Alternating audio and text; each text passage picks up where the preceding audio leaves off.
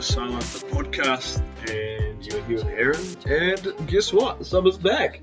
Man, what, 3 times in a row now? We're in for a win. I think I'm just here for the series. Yeah, that's great. I sort of roped her into it. She can't leave now. But anyway, we've got a really fun corridor today. What do we talk about, Summer? So today we're looking at the end of life choice bill and hearing 2 people just discuss that from different perspectives. Yeah, so we're talking to Hurinui, Clarke, and Chris Douglas-Huriwai, and we're coming at it from a bit of a different angle. We're talking about it from, I guess, a tikana Māori sort of perspective, te ao Māori informed perspective, and both Chris and te Hurinui have different perspectives on this. So te Hurinui will be voting yes, and Chris is going to be voting no. So, yeah, I think it's a really interesting corridor, and I guess one of the things that I think I love the most about this is just the way that these 2 men have been able to have this dialogue in such a respectful, compassionate, and loving way. Let's get into it. All right, let's do it. Take my time, this engine's Hey, kia ora team, how you guys doing? So yeah, pretty excited about this topic today. I know you guys both have different perspectives sort of on the end of life choice bill, and we'll sort of dig into that. But I guess to start, it'd be really interesting to hear just a little bit about yourselves, who you are, and I guess why you're passionate about this corridor. But why don't we start with you, Chris? Kia ora. Tēnā koe hoa, kia koe anō i te Hurinui, nei rā te me kia koe taku rangatira. Kia ora koutou, my name is Chris Huriwai. I'm an Anglican priest based in Tairāwhiti in Gisborne. I live here with my wife Charlene and our daughter Te Ao Mihia, and she is wonderful. My starting point for the corridor around the end of life choice bill really stems from my ministry as a minita here in Tairāwhiti, and my experience of, I suppose you could say, of suffering, of death, of the tikanga that surrounds that, of this idea that our people are already disadvantaged when it comes to sort of health inequalities and things like that. So my perspective is largely based on those whakaaro when it comes to this, the protecting our people, basically. Kia ora, Chris. We'll come through some of that stuff. Te Hurinui, how about yourself, mate? Yeah, tēnā koe, Aaron. Kōrero ko koe kia koe hoki Chris, nei te mihi kia kōrua, and tēnā koe tono mai ki au ki te whakapuaki i oku nei whakaaro no tēnei o ngā kaupapa. Kia koe Chris, koutou whānau, tēnei mihi ana kia koutou, i runga anō i te rau ngā kapua pauri i tau ki rungi a koutou. Kei te mihi, kei te tangi tonu i mātou, kia koe, kia koutou rā, ki tō tāua nei pāpā. Kia ora. Nā reira, tēnei mihi ana ki a koe, o te rā ki a kōrua, tēnā tātou. Kia ora, Aaron, thank you for inviting me into this discussion. I'm in Christchurch. I'm a senior lecturer in the College of Education at the University of Canterbury. My ideas, I suppose, are informed from personal experience in watching and witnessing whānau suffering through pain until their deaths. And so, I suppose my whakaaro are informed through emotion and and a discussion that was had between myself and my mum. Myself, my mum, and my sister, who both passed painful deaths. That's where I come from. My perspective comes from. Tēnā koe. Kia ora, thanks for that. I guess like one of the things that I want to sort of talk to the 2 of you about was, I've heard you both discuss around how your view is formed by te ao Māori and tikana, and how you sort of approach this corridor through that lens. And I wonder if you could maybe unpack that for us. And maybe we'll start with you again, Te Hurinui. How do you come at it through that angle? Yeah, it's my understanding that choosing euthanasia is a transgression of tikanga Māori. So this is something that I've been thinking about for many, many years, 20 years in fact. My mum passed in the 12th of May 2001. And so the discussion that we had prior to her passing has led me to, wānanga with myself and to decide what's right for me, I suppose. So, I suppose to give a bit of context is that my mum was one of the leaders of our hapu. She was, at times, the only kaikaranga that was available on our marae. And secondly, she was a very staunch Catholic. And so when she was sick, when she was into her last few weeks before her passing, I sat down and spoke to her. And one of the things that I was, because I was unfamiliar with being in that environment, was that her mind was still sharp. And she said to me, "Look, boy, there's nothing wrong with my head. It's my body that's letting me down." And we began talking about the pain and suffering that she'd been enduring. And she said, which really surprised me, if euthanasia was available to her as a choice, she would take it. And so, that got me thinking, wow, that's a transgression of not only tikanga Māori as I understand it, but it's also a transgression of her faith as I understand it. And so that really got me thinking about what is going on here. Is euthanasia, is it really a transgression of tikanga Māori? And so recently I've just been looking at some of our oral traditions. And there are oral traditions that support the idea, the notion that in some instances, assisted dying is okay. Assisted dying in our understanding of tikanga is okay. And so that's how I've sort of come to the conclusion that, well, actually euthanasia in our we as Māori are not a homogenous people. So what's right for me doesn't have to be right for Chris, doesn't have to be right for you, doesn't have to be right. So what's right for our hapu doesn't have to be right for the next hapu. And I think they have the autonomy, we have the autonomy to make those sorts of calls. Tēnā koe. Thanks, brother. Chris, how about yourself? How do you view this through Te Ao Māori, Tikana sort of perspective? I think just bouncing off something that Hurinui finished off, that idea, I think we fall into a fallacy often in these arguments where tikanga Māori is one homogenous thing, where all Māori think, act, talk, and understand the world the same way. And we know that that's simply not true. Like, I'm here in Ngāti Porou, I'm from here in Ngāti Porou, and within our iwi, there's radically different approaches to everything, let alone something as sensitive as euthanasia. So I think it's good that we name that from the outset, that there is no one infallible tikanga. I think the other starting point from my perspective, from my Te Ao Māori perspective, is keeping in mind that Te Hurinui and I actually, we're running parallel for most of this argument. Our starting point is the same, the care of our people, the concern for our people. It's just we end up in quite different spaces at the end of that corridor. So, 99% of this, we're tracking along together and we're agreeing the whole way. And then our destinations are slightly different. So we're, for me, the care and concern for our people manifests in me being on the no side, but Te Hurinui it manifests by being on the yes side. And I think we need to acknowledge that too, that both of our concerns are for the well-being of our people. And I think that's probably, if there was one universal tikanga Māori, that's it. This idea of aroha and manaaki for our people, that's the tikanga that we're both running by. That's the tikanga that informs our perspective in this debate. And so that's basically my starting point for the tikanga perspective on this kaupapa. I think the reason why I end at a slightly different point than what Te Hurinui ends up at is if I'm being honest, probably my religious leanings. I'd be naive to think that they don't impact in some way on what I think, even though those opinions aren't manifested in my arguments a lot of the time.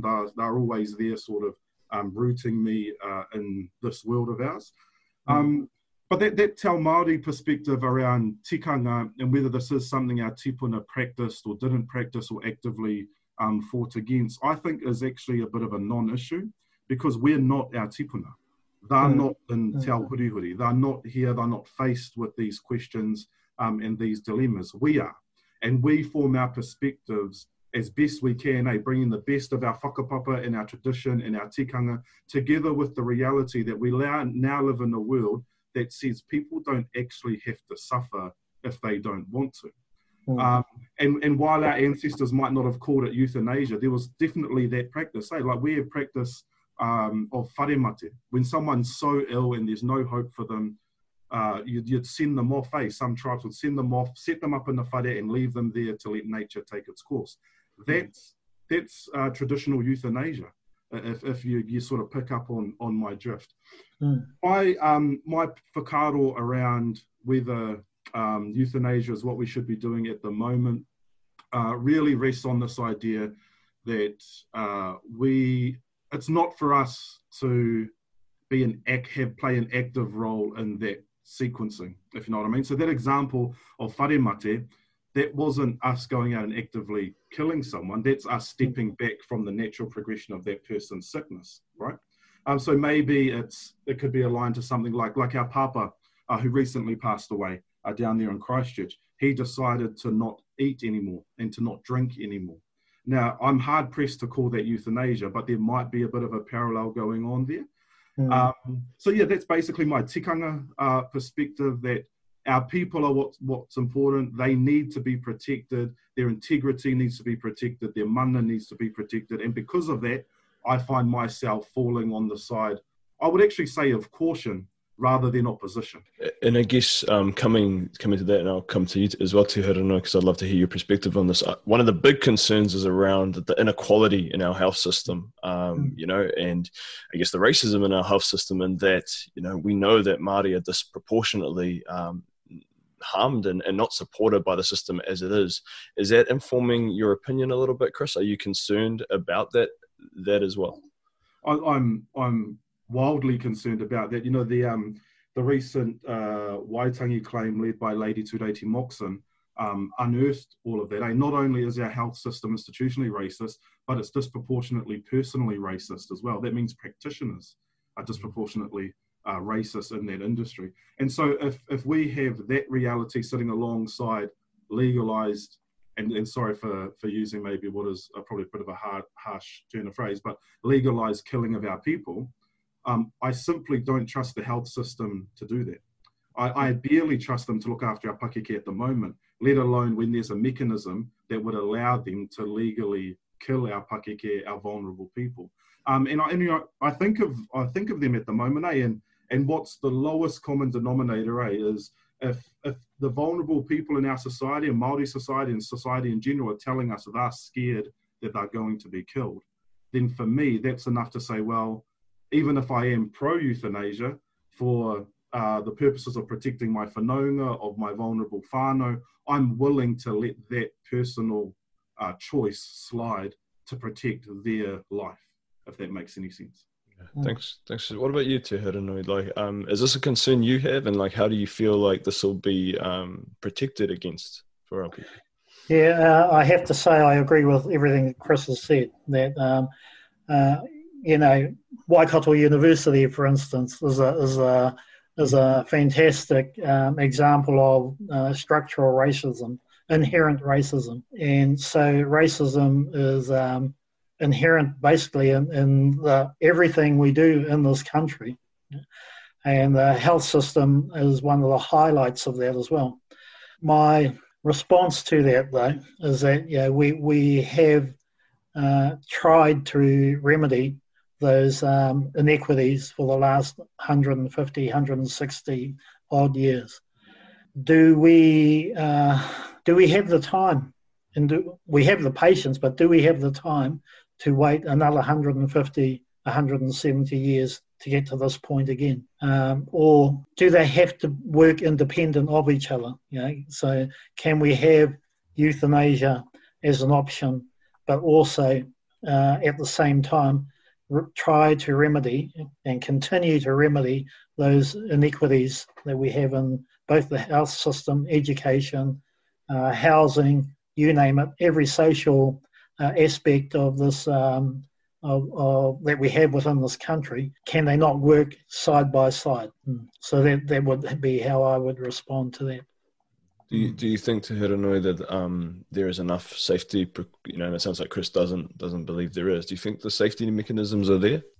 Yeah, I've viewed the legislation as it stands. I do have my doubts. Because it doesn't matter what law has been passed. Someone has tried to exploit the loophole in the law. And, although it looks reasonably watertight at the moment, I know that someone or someone's is going to try and find a loophole in that law and exploit it. That should be something that that shouldn't happen, but we can expect to happen. And so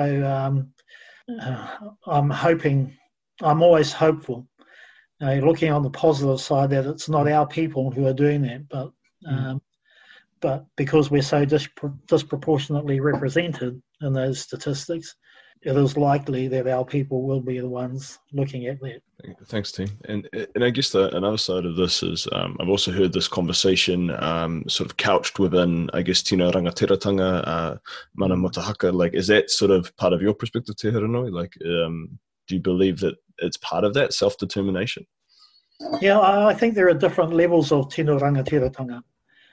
So I've heard many people believe that tino rangatiratanga rests with the collective. While I agree with that, I also believe that there is a certain amount of tino rangatiratanga or autonomy that rests with the individual. So the tino rangatiratanga that rests with the collective, in my understanding of it, for kaupapa that have to do with the collective, that affect the collective. Tino rangatiratanga that rests with the individual, my understanding is for concerns that concern the individual. Yeah? And that may be widened slightly to and also include the whānau. And I think that's probably where the discussion is going, is that should whānau be involved in that final decision making? It's my belief that the final decision rests with the individual. However, whānau need to be involved in the individual's reasoning for choosing to end their life using this euthanasia. How do you test coercion in that system? Do you believe? Yeah, that's very difficult. Very difficult to establish that coercion has occurred. Yeah, I don't know. I'm thinking that where there are a number of whānau involved in the discussion for the individual to choose euthanasia, whānau themselves would have to moderate and monitor what's happening during those discussions, because there is certainly the ability for or the opportunity for individuals to be coerced into taking that option. And so that's why I think the discussion needs to include whānau before the final decision is made by that individual. How about you, Chris? How do you respond to that? What's your belief around whether this is an issue of self-determination in tino rangatiratanga or not? I think I'm probably definitely one of those people who take a slightly different perspective on tino rangatiratanga. I think there is no individual without the collective. That whole idea, I am because we are. I couch myself in my whakapapa, I couch myself in my pepeha, and without those reference points, I don't know how to understand myself. I don't have a touchstone for my point of view or for my worldview. And so because of that, I think that tino rangatiratanga is couched in the collective. But I do wonder if there is, and people way smarter than me have been trying to figure this out for a lot longer than I have. But if tino rangatiratanga does rest in the collective, then perhaps mana motuhake rests in the individual. This is one of the sticking points for me.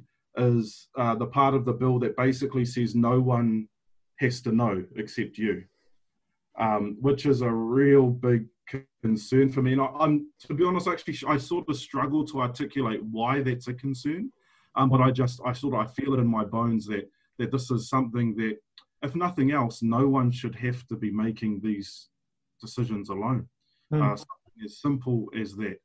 Even if your whole whānau disagrees with you, I think that the tikanga imperative to love and support our whānau would trump all of those issues if it came down to something as nitty-gritty as this. Speaking for me personally, if I had a whānau member who decided to take up euthanasia, the fact that I'm against it would be a distant second to ensuring that that person is cared for and they exit this life in the way that they want to do that. So while I do think that tino rangatiratanga is vested in the collective, I don't think that there's an onus on Māori to have to therefore use the collective as their foundation point or even their starting point for making decisions. Because, the natural extension of that is I would run every decision in my life past my whānau, hapu, and iwi, and none of us do that. In fact, the opposite's true. We probably try and keep as much to ourselves as we don't want our whānau knowing what we're up to. Philosophically, tino rangatiratanga rests in the collective. Practically, I don't think that that's the case. Hard. Kia ora. And one of the other big concerns that I think are out there is that this will devalue potentially life, right, in our community. And there's a concern for our rangatahi that are struggling, and I know there's sort of provisions in the bill around mental health, but that it'll send a different message. Te Hurinui, what do you think around that? Do you have concerns there? Not from a Māori perspective. I think Māori, the values that we have of manaakitanga, aroha, like Chris said, trump everything else that happens in our world. Yeah, I don't think, in my opinion, that life will be devalued. I do think that our rangatahi are probably a lot more inquisitive and inquiring and analytical than certainly I was at their age. So I come from an age where you did what you were told because that was the way it was. And when you questioned as to, why do we have to do it like this? Because that's the way it's always been, boy. Whereas our rangatahi today, they wouldn't settle for that. And they don't. They continue to ask questions. And if they don't get the answer clearly, the message clearly, then they'll go somewhere else and find the answer, like Google. So I don't think that life as such, if we use the values that our tupuna passed down to us to guide our lives, as we generally do, will be devalued. However, that's speaking from a perspective of our Māori people who have been brought up with those values. And there's a whole heap of rangatahi and whānau out there that haven't been. And so I wouldn't be able to speak on their behalf. How about yourself, Chris? Can you remind me of the question? Sorry? Yeah, sorry. In terms of, devaluation of life. Yeah, devaluation of life. Is there a concern here that by bringing in this bill, that'll send some mixed messages in our society, but also devalue that real strong value of life within our society? And if you think about some of the rangatahi that, maybe struggle with sort of mental health and mental illness, and what message that will send to them? I think I'm with Te Hurinui on this one. I give our young people a hell of a lot more credit than what a lot of other people might. I think, like Te Hurinui was saying, they're inquisitive, they're vibrant, they're intelligent, they're visionary. They understand the world they live in and we live in better than a lot of us do. So they live in a world where for some of them, where this discussion has been happening their whole life. This discussion around euthanasia. So for some of us, it might be like, well, this is a really new thing to us, but for them, it's just like, there's that kōrero again. And I think that's something that Hurinui was touching on, the idea that we need to be open to have that wānanga with everyone, with our young people, talk super openly about life, death, how hard life can be, mental illness and all that sort of stuff. And then what you produce at the end of that is actually a young person who's, as best as they can be being a young person in this te ao hurihuri, has their head screwed on in a way that means they can approach take like this with a lot more maturity than perhaps what some of us who were basically told to be seen and not heard would have if we were their age. So I think by the time you get a teenager who's 15, they're a hell of a lot older than what perhaps even I was at 15. And I'm saying that as, as a 34-year-old. So whether I think this will devalue life, here's a pretty cynical response to that question. No more than anything the government's already doing to devalue life for Māori at the moment. So, no more, for example, than the beneficiary bashing that already happens and that's commonplace, unfortunately, in Aotearoa New Zealand at the moment. No more than the laws that are passing in places like Tauranga and trying to be passed here in Gisborne around making it illegal to even be homeless on a public street, which is essentially meaning that it's illegal to be human. No more than all of those rules that are set out by government to try and shift society's problems, quote unquote, out of the light of day and into the shadows. So that's quite a cynical answer to that question. But it's not as if we live in a world where our politicians and the world generally is encouraging the value of life. What is the value of life to us here and now is sort of a question that I would ask in response to a question like that. Does it further add to like the disintegration of the value that we place on life? I'm sort of neither here nor there on whether it does or doesn't. I was reading, and I can't for the life of me remember the name of the article, but I was reading something recently that basically said in jurisdictions where this has become legal, people who wouldn't have normally wanted it don't all of a sudden wake up one morning and go out and ask for it, if that makes sense. So unless you were already there in your thinking anyway, it's not encouraging heaps of people who were, yesterday had this amazing value placed on life and the next day seemingly don't care. That's not the case at all. And I think stats like that need to help guide the situation too, rather than perhaps sort of our reckons and our emotions, which I'm unfortunately quite fond of placing all my arguments on. But it's good, to have a well-rounded approach to this. Summary, I think our young people will surprise us if we let them. I also think that if our government wants to start valuing life, they're going to have to do a lot more than just not pass this bill, which has already been passed anyway. So, actually, can I jump in there too, Aaron? Just to support the esteem, I suppose, that I hold our young people in. I'm undecided on the other referendum as to which way I'm going. And so I've actually been asking our young people if they were eligible to vote. So these are 14, 16-year-olds. How would they vote? And I've been very surprised by the answers I've been getting, because I expected they'd all go, we should legalize cannabis. But I've been getting various answers, no, we shouldn't because this, and this. Yes, we should because this, and this. And so while my decision on that referendum has shifted slightly, it has shifted because they've influenced my decision making. Because at the end of the day, it's going to affect them more than it is going to affect me. Good. Awesome. I guess as we're starting to wrap this up, what's the most important thing that you'd like people to be thinking about or to center as they try to make this decision? It's a big decision, right? This referendum, and I know there's some people out there that would say, hey, this actually politicians should have made the decision, because it's a huge decision and there's so much research and understanding that's needed to even try to get your head around this.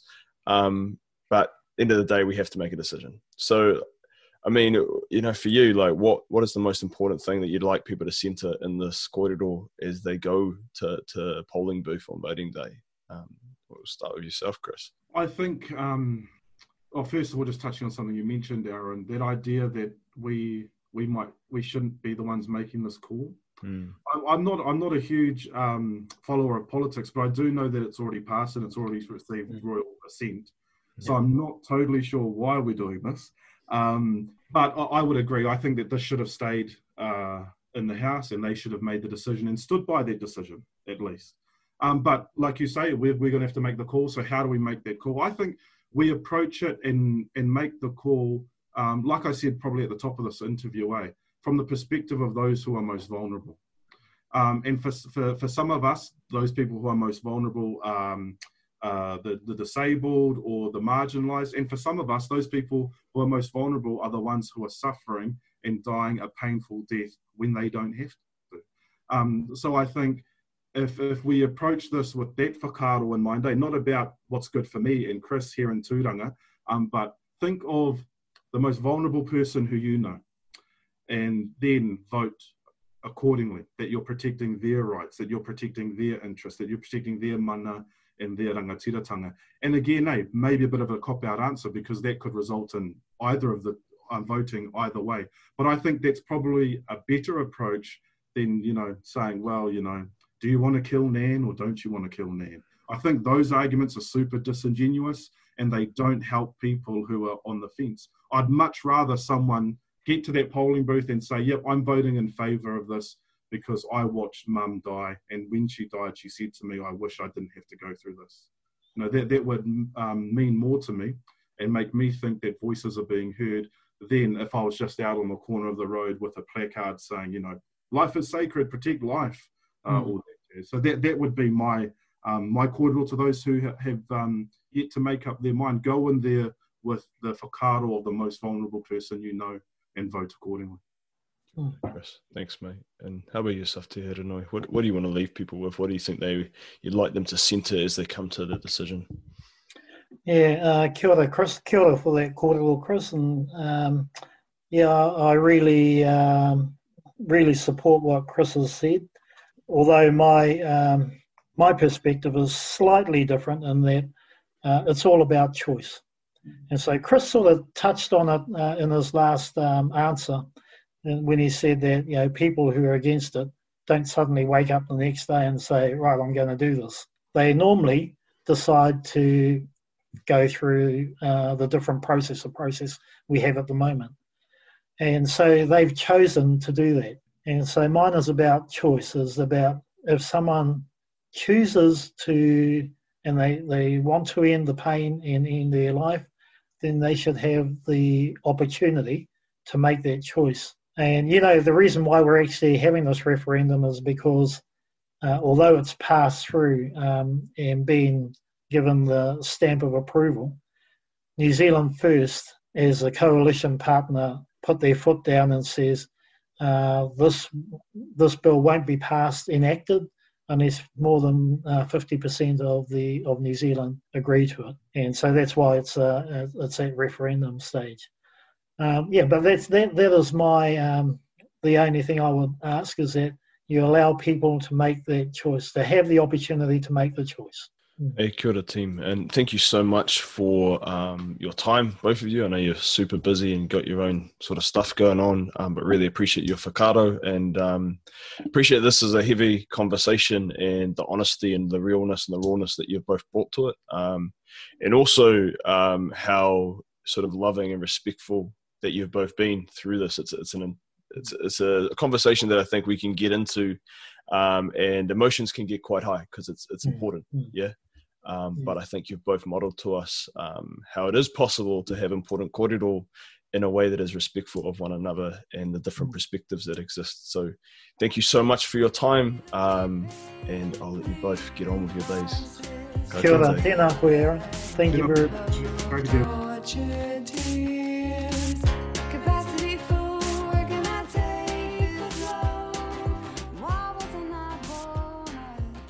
So, I mean, it's a pretty heavy kōrero and a really important and important decision we're facing very soon. I mean, Summer, what did you think of that conversation? I was really glad to have the opportunity to hear that discussion and hear the different ideas and perspectives there. I feel as a Pākehā woman that I don't want to say too much of my own perspective, but just want to really listen and really let the kōrero we've heard soak in.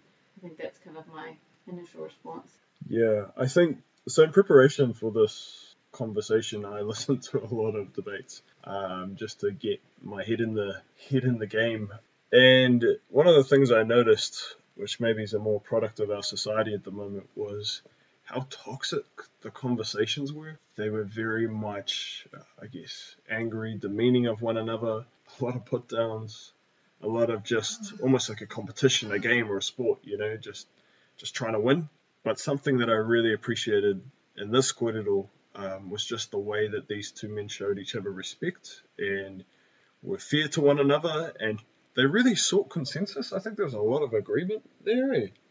Yeah, I think another thing is that you could tell that they both really cared about people, that what they were doing and their perspectives were all informed by their care of people, and they showed their commitment to that in the respectful way that they cared for each other, even in the conversation.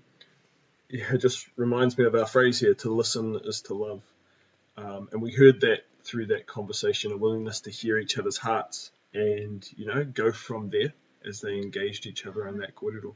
I think it's something to take note of as we come into this election and as we go past it. That it's really important that we listen to one another. Like, there's some really fiery debates that are happening at the moment. There's some really intense perspectives out there. And the stuff we're voting on this election, it's really important. No bones about that. But I guess how we engage in conversation with one another is also vitally important. That we engage in love and that we show compassion for each other.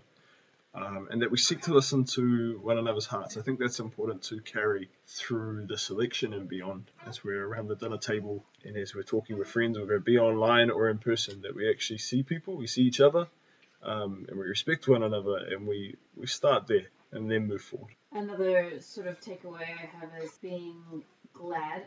I've sort of already made my decision, and it was good to listen to the conversation, but I felt that I was encouraged that even though I listened, and it didn't make me change what I had decided, but I was encouraged that I could make my decision and other people could make a different decision than me and still be respectful to our Māori whānau in this country, just to hear from them how they saw it from a Te Ao Māori perspective, and that either decision made when you're sort of caring for people, that can be respectful of Māori as well. Aaron, I know that you haven't quite decided yet what you're going to vote. What was your sort of takeaways? Has it affected you making that decision? Yeah, no, I'm still thinking it through. But I guess it's solidified in my head the two sort of points to wrestle with. And I think, like they both said, both Chris and Te Hurinui both start from a position of wanting to care for our most vulnerable, and wanting to show compassion through their vote. And I guess I'm just sitting here with this. The reality of this is a big decision, and it affects real people. I think probably, there was a time when I probably, because of my faith background and probably the sort of more conservative tradition I grew up in, would have just been like, nah, it's a no 100%. But I've definitely changed that perspective over time. And I guess, like just listening to Chris there and listening to Hurinui, there's two groups of people here. There's the most, vulnerable in our community and the potential risk.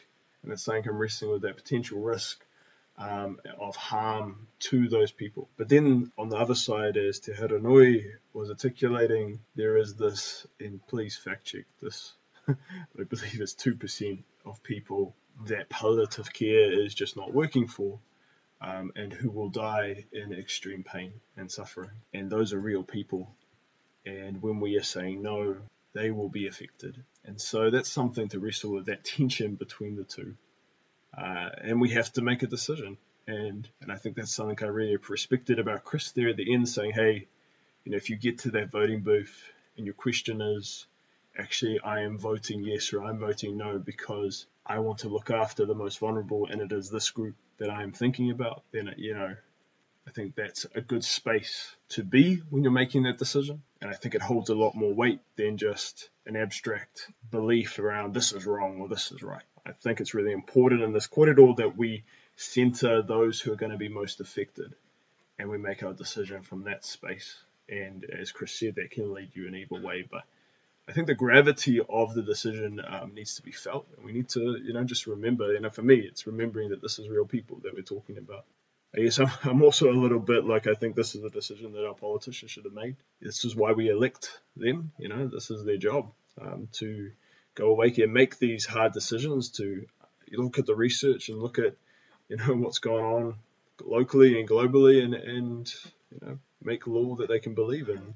And so I think it's a bit rough that, me and you, who aren't sort of got the time or the knowledge to really examine this on a deep level, are making these calls. Yes, it's really important to acknowledge the complexity, and I think that's how we can make sure we're also staying respectful as well, understanding that it is difficult and there's a lot you can look into, and there's a lot of people with valid perspectives on either side, and so it was good to see that good korero happen here.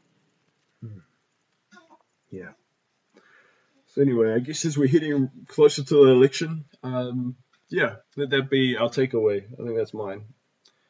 Let's centre those who are most affected by this, and let's engage in these korero in love and compassion.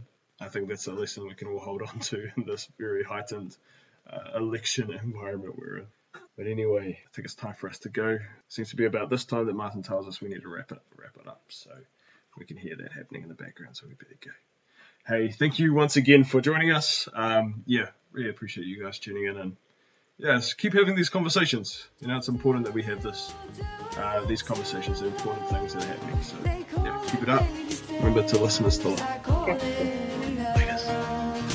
Just a little love.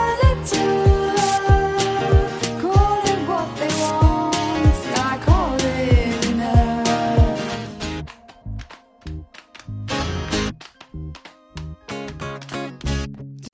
You've been listening to When Lambs Are Silent, the podcast. Rate and review us on iTunes or wherever you are listening, and join the conversation by following us on Facebook, Twitter, or Instagram. The music from this podcast is from the album Dissonance by Jess Jackson and Leon Shelley. Listen to more from these artists on Spotify.